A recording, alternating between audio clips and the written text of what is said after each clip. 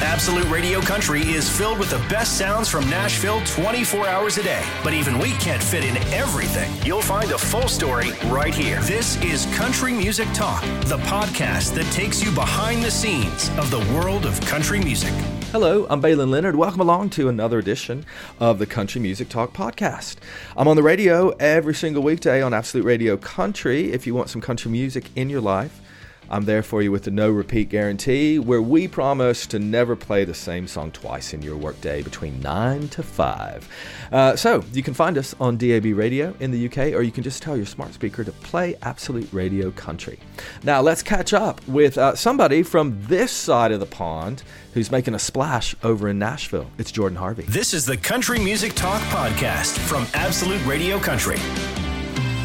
It's Absolute Radio Country. I'm Baylen Leonard. My guest today, rising star of country music, grew up in rural Scotland, listening to the likes of Johnny Cash and Kenny Rogers, now making a name for himself in Nashville, Tennessee. Jordan Harvey, welcome. Good to see you again. Good to see you too, mate. Thanks so much for having me. Yeah, no, it's a pleasure. Last time we saw each other in person, I think you were with King Calloway, but you've been doing your own solo thing for quite a while now, and you've moved over to Nashville. When did you move over? So actually, I've been in Nashville for roughly about 5 years now. Okay, so were you in Nashville? Were you living in Nashville when you were with King Calloway as well? Yeah, one day, I had just finished a television show in the UK with Gary Barlow, which was a dream come true because I'm actually also a huge Take That fan, which is that thanks to my mother. Which television show? Which television show? It's called Let It Shine. He ran that, and I became a finalist on that show, which was super amazing. And I remember I'd moved back to my mum and dad's house, and I'd always kind of gone away from my mum and dad's, and I'd lived in Sweden for a little bit, and kind of my brother was living in Germany, so I tried my hand in there, and then back to London. And eventually this time when I went back, my dad and I were just having a drink, and my dad is a man of few words, but he just turns to me and he goes, because they kind of branded me on that show as the country guy, because I really got my message across, which I was super grateful for.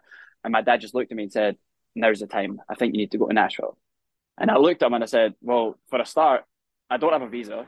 I don't have any money." He's like, "Doesn't matter. We'll get your plane tickets. But you're like, your mom and I support you. Just go out there, figure it out." So my family chipped together some money, and I just went out there and started sleeping on folks' sofas until I got my first gig playing in honky tonks. So it was pretty crazy how I actually even got here and how my whole story unfolded, to be honest, but it was on a whim. How great as well, though, that your parents are so supportive, whether it's Nashville or somewhere else. When somebody's wanting to leave home, the parents might not quite be ready for their kids to move to the other side of the world.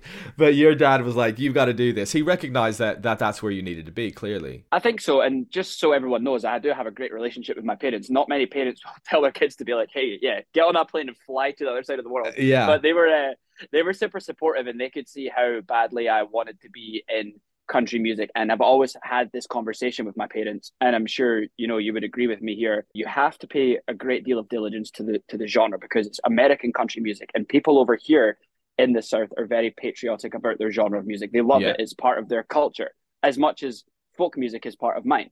And I knew that to be taken seriously in this format and in this genre, although I listened to it my whole life, although I sang it, although I played it, although I lived that lifestyle to a certain extent, I knew that I had to be in the South, submerged in Southern culture, to figure out really, okay, what is it? And it didn't take me long from being here when I realized, okay, it's not that different from being home. Southern culture is good old British hospitality, grandma's cooking is awesome. And everyone is so kind here, and everyone is so welcoming and embraces you here and wants to see you succeed. And the other thing I found out as well is everyone in America loves British people. So we're off to the particularly Scottish as well. And every, I would say like 90% of Americans at least claim to have Scottish heritage. 100%. Even when I got in an Uber, you get the guy being like, "I'm Scottish." And I'm like, "You're not really Scottish," but yeah, but you know what? The actual, being from East Tennessee and the Appalachian Mountains and all that, like our culture is very rooted in Scottish culture and Irish and English and the rest of it. But Scottish in particular,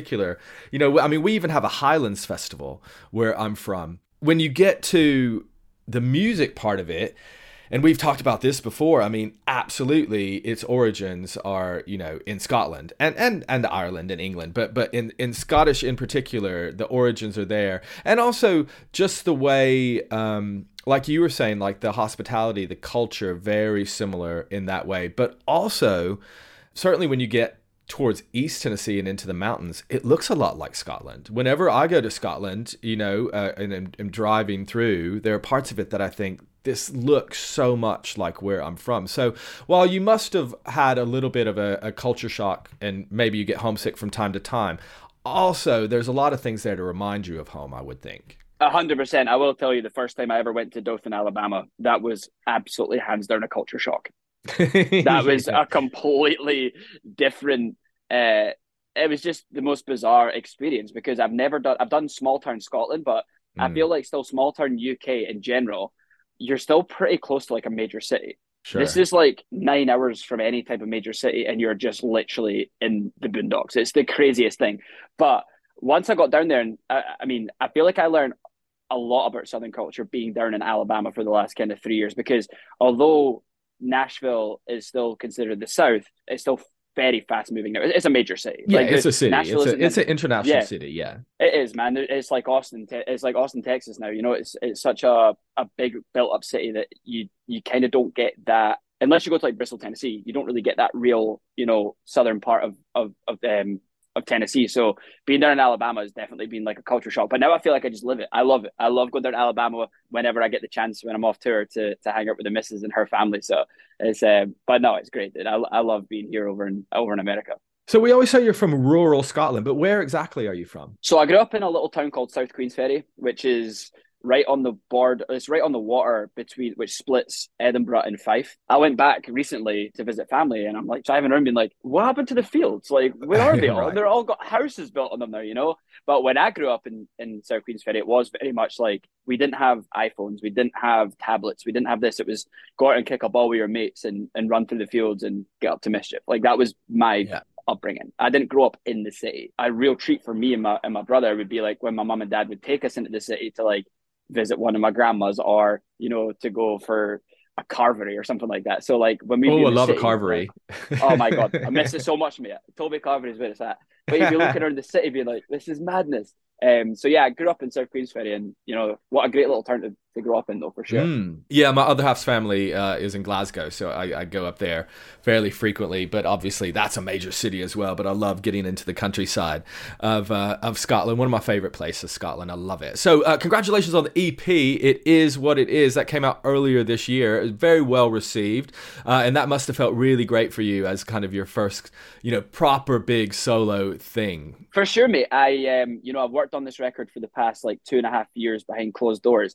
And it's crazy because I had to kind of like, condense it down to these 5 songs. And I wanted to come out with a little EP that represented me the best it possibly could within these 5 songs. But I mean, mate, my catalogue now is 350 songs deep in the last 3 years. It's nonsense. Wow. Like I just went on this like tear of writing. And I suppose if you're in Nashville as well, you're constantly writing anyway. Like that's what people do there all the time.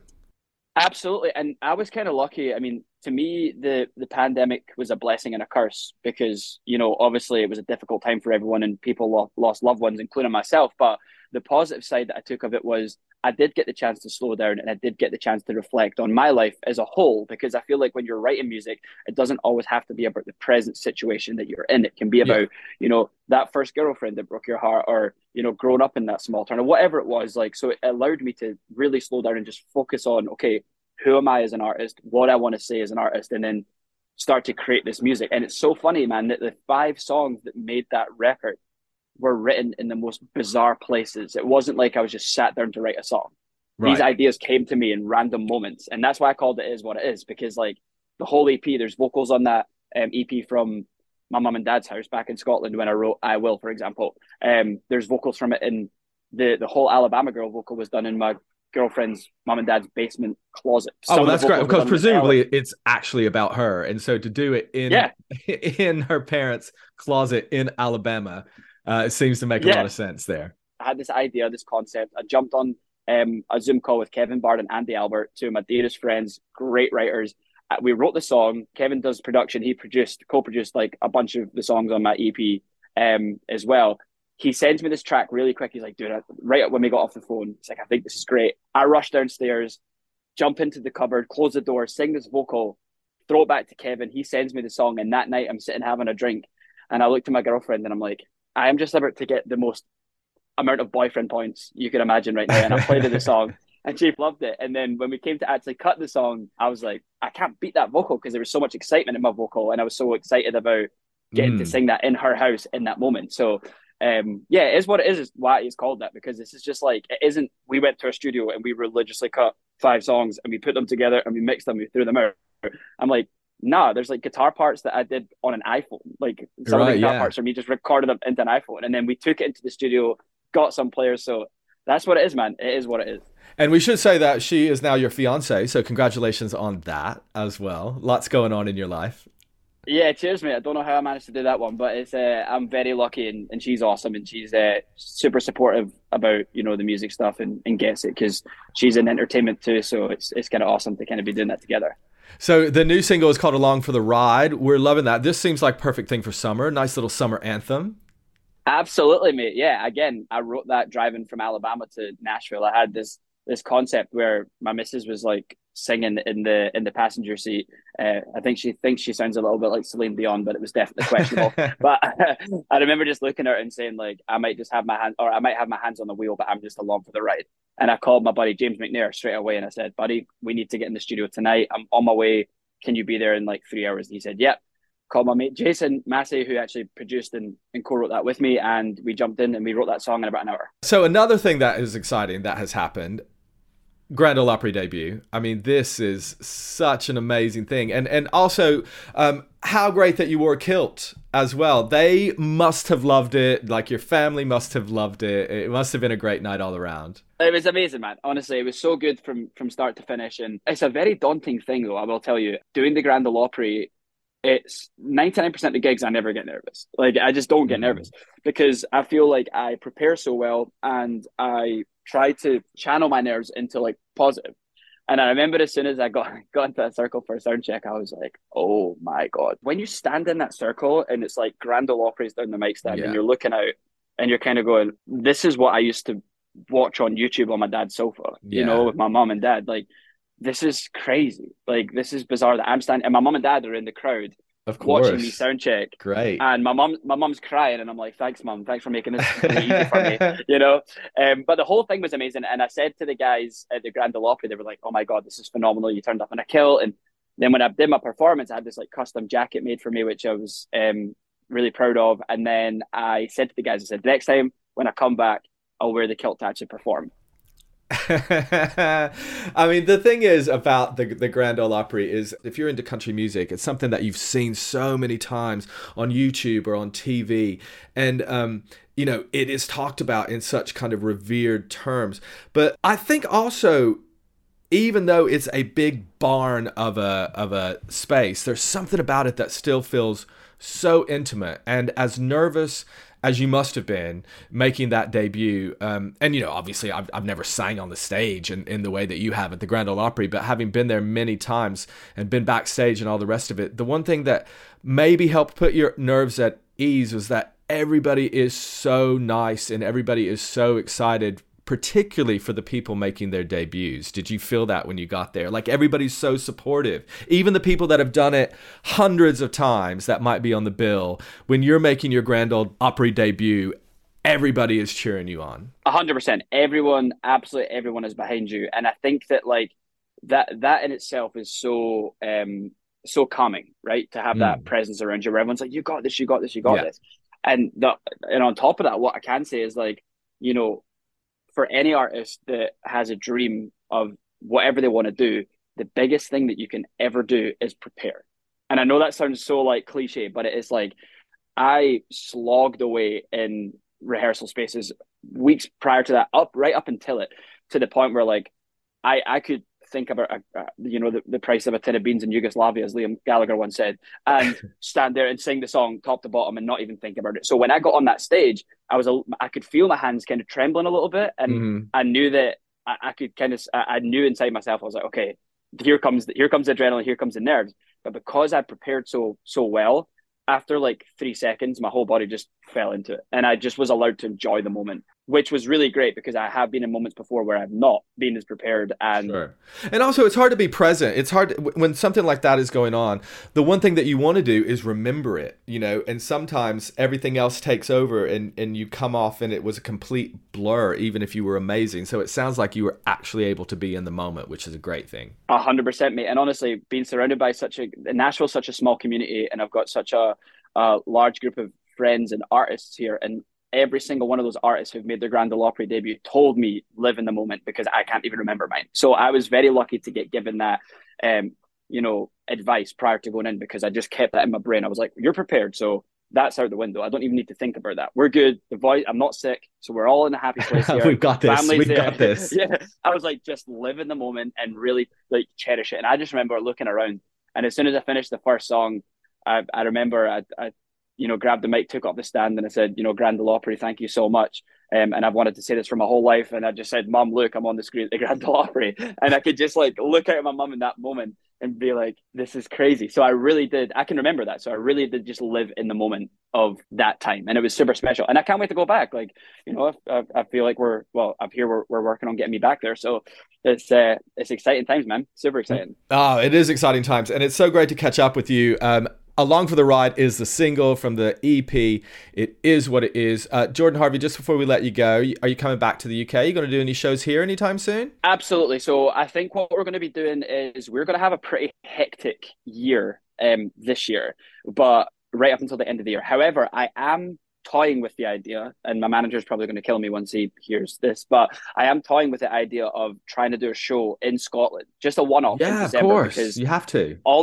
Well, I'm getting married in January, so all the Americans are coming over. So I think it'd be really cool. We're starting to build a Scottish audience through TikTok, which is really, really cool. And I'm frequently getting messages and comments saying, when you coming, when you coming, when you coming. So I definitely think about doing that in Scotland in December. And I have a couple of artists friends that, if you like country music, you'll know who they are too, but I won't give anything away. Okay. You can come and do a show with me as well. And obviously would absolutely love to have all you guys come up for that. And truly, man, like, thank you so much for supporting the record. It means the world to me. My dad called me and said, hey, that Baylen guy, he just spoke on the radio and gave you like such a nice like talk and stuff like that. So for a fan of you guys of Absolute Radio, thank you so much for supporting the single, because for me, it's such a big thing when you do have a champion. So yeah, thanks guys for supporting the record. It means the world. Hey, that's our pleasure. We absolutely love it. Great to catch up with you. And listen, we'll see each other when you're over, if we don't see each other when I'm over in Nashville, but we look forward to it either way. When you come over here, mate, it's cliche, but we're going straight to the British pub. We're having a pint of lager and a bag of crisps. And we'll chat about life. I'd love that. Great. Thank you. Thanks for taking the time, and we'll see you real soon. Anytime, mate. Cheers. The Country Music Talk podcast from Absolute Radio Country. An in-depth look behind the scenes at the world of country music. Thanks so much for listening to the Country Music Talk podcast. While you're here, if you haven't already, just hit subscribe. And that way you'll never miss all the latest interviews with the biggest guests in country music and the rising stars as well. We love them too. I'll see you on the next one. If you enjoy the Country Music Talk podcast, chances are you'll also enjoy Absolute Radio Country. It's the place where real music matters, and we love country music just as much as you do. You'll find us online on the free Absolute Radio app, on digital radio throughout the UK, or just ask your smart speaker to play Absolute Radio Country.